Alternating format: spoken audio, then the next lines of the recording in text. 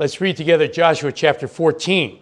In this chapter, we have the introduction to the division of the land between the 9.5 tribes on the west side of the Jordan River.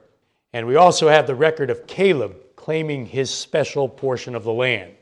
Joshua chapter 14, beginning at verse 1. These are the areas which the children of Israel inherited in the land of Canaan, which Eleazar the priest, Joshua the son of Nun, and the heads of the fathers of the tribes of the children of Israel distributed as an inheritance to them. Their inheritance was by lot, as the Lord had commanded by the hand of Moses, for the 9 tribes and the half-tribe. For Moses had given the inheritance of the 2 tribes and the half-tribe on the other side of the Jordan, but to the Levites he had given no inheritance among them. For the children of Joseph were 2 tribes, Manasseh and Ephraim, and they gave no part to the Levites in the land, except cities to dwell in, with their common lands for their livestock and their property. As the Lord had commanded Moses, so the children of Israel did, and they divided the land. Then the children of Judah came to Joshua in Gilgal, and Caleb the son of Jephunneh the Kenizzite said to him, "You know the word which the Lord said to Moses, the man of God, concerning you and me in Kadesh Barnea. I was 40 years old when Moses, the servant of the Lord, sent me from Kadesh Barnea to spy out the land, and I brought back word to him as it was in my heart. Nevertheless, my brethren who went up with me made the heart of the people melt, but I wholly followed the Lord my God. So Moses swore on that day, saying, Surely the land where your foot has trodden shall be your inheritance and your children's forever, because you have wholly followed the Lord my God. And now, behold, the Lord has kept me alive, as he said, these 45 years, ever since the Lord spoke this word to Moses while Israel wandered in the wilderness. And now here I am this day, 85 years old. As yet I am as strong this day as on the day that Moses sent me. Just as my strength was then, so now is my strength for war, both for going out and for coming in. Now therefore give me this mountain, of which the Lord spoke in that day. For you heard in that day how the Anakim were there, and that the cities were great and fortified. It may be that the Lord will be with me, and I shall be able to drive them out, as the Lord said. And Joshua blessed him, and gave Hebron to Caleb the son of Jephunneh as an inheritance. Hebron therefore became the inheritance of Caleb the son of Jephunneh the Kenizzite to this day, because he wholly followed the Lord God of Israel. And the name of Hebron formerly was Kiriath Arba. Arba was the greatest man among the Anakim. Then the land had rest from war. Let's begin our study of Joshua chapter 14 with some background notes. Joshua chapter 13 begins the second half of the book of Joshua. The subject is the settling of the land of Canaan by the children of Israel. Now that the 7-year conquest of Canaan was over, the land had to be possessed and settled.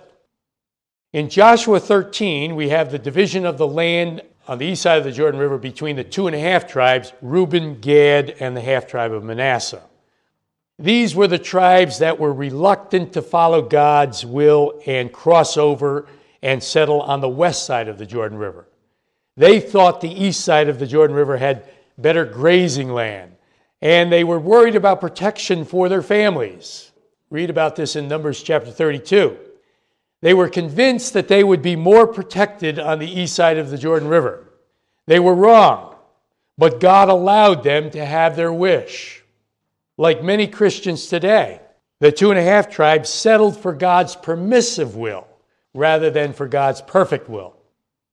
Let me ask you this morning, are you possibly twisting God's arm about something you want? Be careful.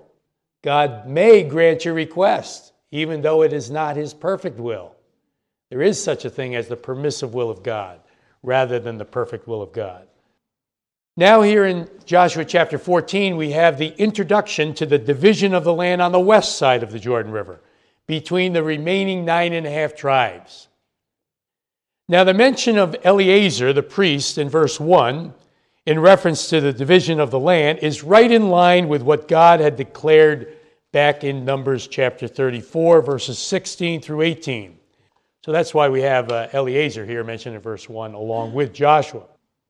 Now from verse 6 to the end of the chapter, we have the account of Caleb receiving his special portion of the land. And this would be in the tribal area of Judah. Well, a lot more we could say for the background, but let's move now to our doctrinal or teaching points. Doctrinal or teaching point number 1. There are mountains to be reclaimed in the land. There are mountains to be reclaimed in the land. In verse 6, we read that Caleb came to Joshua and said, "You know the word which the Lord said to Moses, the man of God, concerning you and me in Kadesh Barnea." Caleb, of course, is referring back to that time in Numbers 13 when he and Joshua were two of the spies sent out by Moses to spy out the land of Canaan. Joshua and Caleb were the only spies who were faithful. The other 10 said that Israel would not be able to conquer the land. And unfortunately, the people of Israel believed the bad report.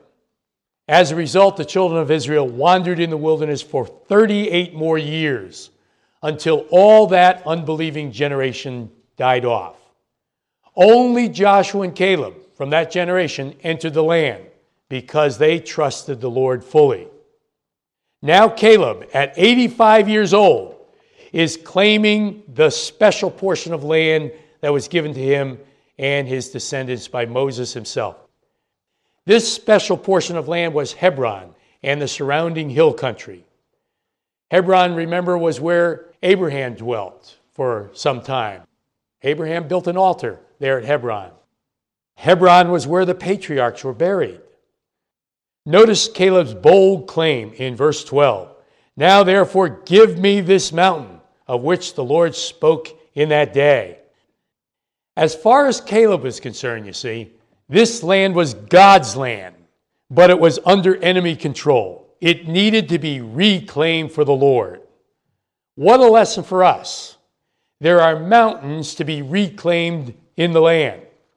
Remember, the land in the spiritual picture that God has given to us here in the book of Joshua is that unseen world of spiritual realities, including truth. Remember, that's where our spiritual blessings are, and that's where our spiritual warfare is as well. Now, there are a lot of mountains in that land that are under enemy control. We need to reclaim these mountains for the Lord and possess them ourselves. Illustration. Let's take the mountain of origins, for example. The truth about origins is that this universe was created by God, and so was man created by God. Man did not evolve from some lower creature. Now, that's the truth. But in the realm of spiritual realities, this mountain of origins is right now under enemy control.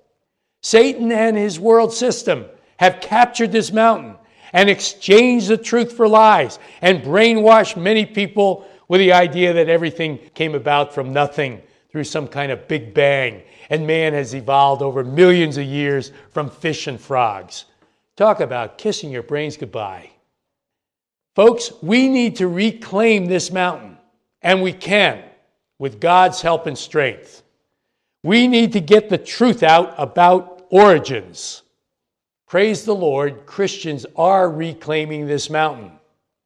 You know, if you go on an internet search, and if you key in words like origins, or Big Bang, or star birth, or evolution, guess what?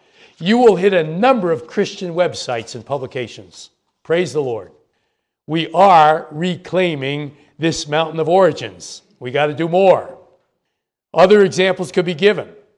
Take the problem of man, for example.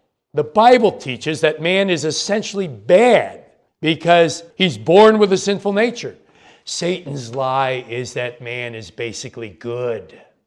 With enough education, he can climb out of his environment, which has made him bad. He's basically good. What a lie. Here's a mountain in the land of spiritual realities that's under enemy control. Listen, folks, we need to reclaim this mountain so that the biblical truth of man's real problem can be exposed. Let's be like Caleb. Give me this mountain. Remember, there are mountains to be reclaimed in the land. Doctrinal point number 2. There are giants to be removed from the land. There are giants to be removed from the land. Verse 12 once again. Now therefore give me this mountain of which the Lord spoke in that day, For you heard in that day how the Anakim were there, and that the cities were great and fortified. It may be that the Lord will be with me, and I shall be able to drive them out, as the Lord said. The Anakim, of course, were giants, but no problem for Caleb. He drove them out in the strength of the Lord, including Arba, the greatest of the giants. Verse 15. You see the spiritual lesson for us? The land is the Lord's, but there is land that is under enemy control. The giants are the enemy forces and forms of spiritual opposition that control certain areas of the land. Let's go back to that illustration about origins. The mountain itself is the truth about origins. In the realm of spiritual realities and truth, God is the creator of everything. The enemy giants that control this mountain at the present time are the big forces such as secular education and the culture and the media that Satan uses to maintain these lies and distortions of the truth about origins. Our job is to do what we can in the Lord's strength to cut these giants down to size and remove them from the land and reclaim the mountains of truth. You know, just a few weeks ago, I read about a couple of well-known museums that were forced to change their displays on the evolution of man from apes because enough Christians wrote in to say that there was no real fossil evidence to back up the displays. Now that's cutting the giants down to size. And of course, you know how Christians are finally getting creation back into the classroom. Let's keep at it. There are giants to be removed from the land. Practical application. Let's all say, I want to be like Caleb. Let's all say, I want to be like Caleb. You remember when Michael Jordan was in his prime? Everybody was saying, I want to be like Mike. Well, here's a better goal. I want to be like Caleb. Look at verses 10 through 12 once again. I am this day 85 years old, and as yet I am as strong this day as on the day that Moses sent me. Now, therefore, give me this mountain of which the Lord spoke in that day. What a great statement. I mean, think of it. 85 years old. No middle life crisis for Caleb. No retirement for Caleb. No jealousy of Joshua for Caleb. What a model for us to follow. You know, when my dad turned 85 years old, he was still preaching just about every Sunday.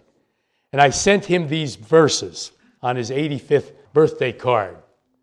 My dad was a Caleb. He died at 89 years old, but strong right to the end, like Caleb. I want to be like Caleb. Don't you?